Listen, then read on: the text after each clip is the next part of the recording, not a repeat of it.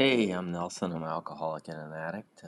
It's not my real name. I use a pseudonym here at LOL Sober.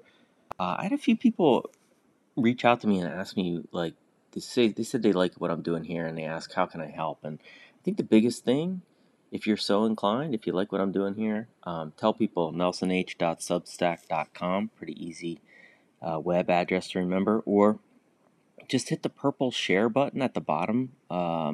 It's pretty easy. You type in their email, send it to them.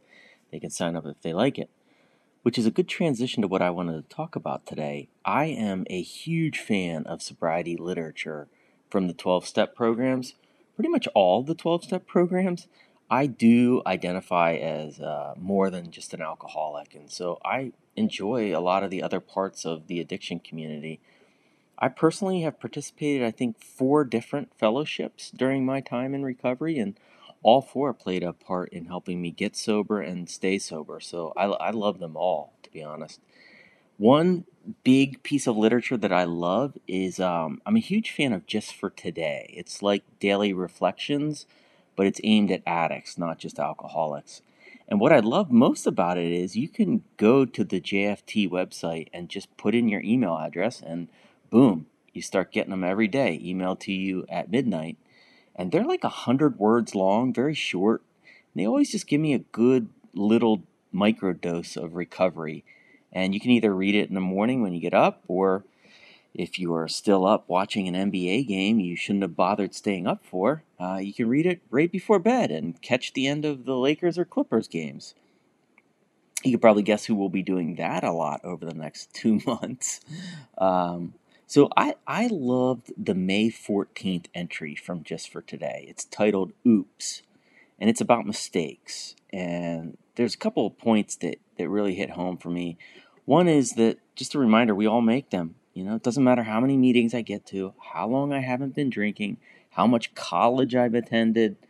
I still screw up things, and I probably always will. And it just was nice to read that and remember that.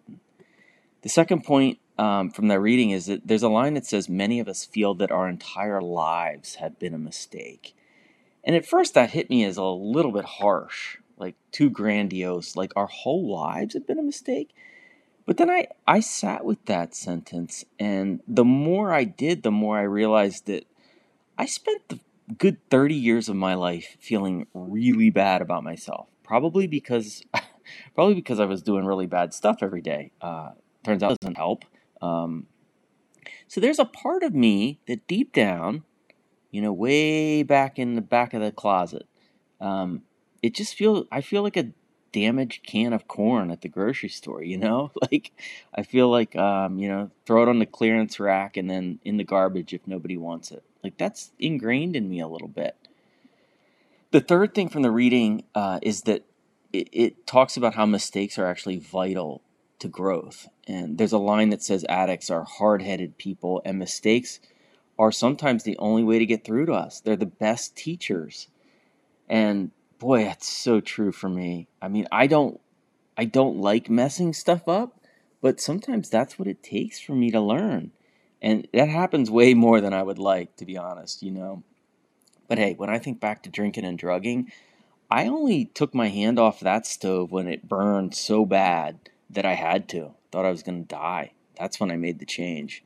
The fourth thing is it's the last 2 lines of the reading, which I'll just read them here.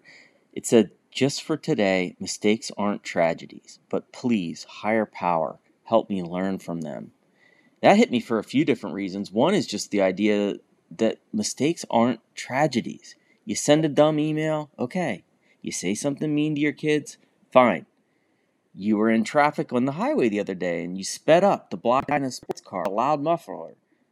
He wanted to merge onto the highway near the mall, and you thought he looked like a dick, and his car was drowning out the sweet sounds of 90s grunge emanating from your car. Boy, that was a very specific example, wasn't it? Nobody on this podcast has done that recently, right? Of course not. Absolutely not. The point is, I screw up, but I can bounce back. This hurts right now. I don't like it. I want it to pass quickly, but it is not a tragedy. I need to keep saying that. It's not a tragedy. Mistakes are not tragedies. It turns out, I'm so good about feeling bad about myself that it can be really, really hard to break that pattern. And so for me, like, how do you break that pattern? Like, it's not easy. For me, it's that the higher power part that is mentioned in that reading. I should say that prayer every single time I feel like I made a mistake. Please, higher power, help me learn from them. Like right now, for instance, I'm thinking, oh my God, like I've been blabbing on and on and on. The goal of these mini pod shares is to keep them to 3 to 4 minutes, just like at a meeting. Higher power, please help me to learn from my mistakes and stop talking so much. Maybe I can do a little better tomorrow. So, hey, thanks for letting me share.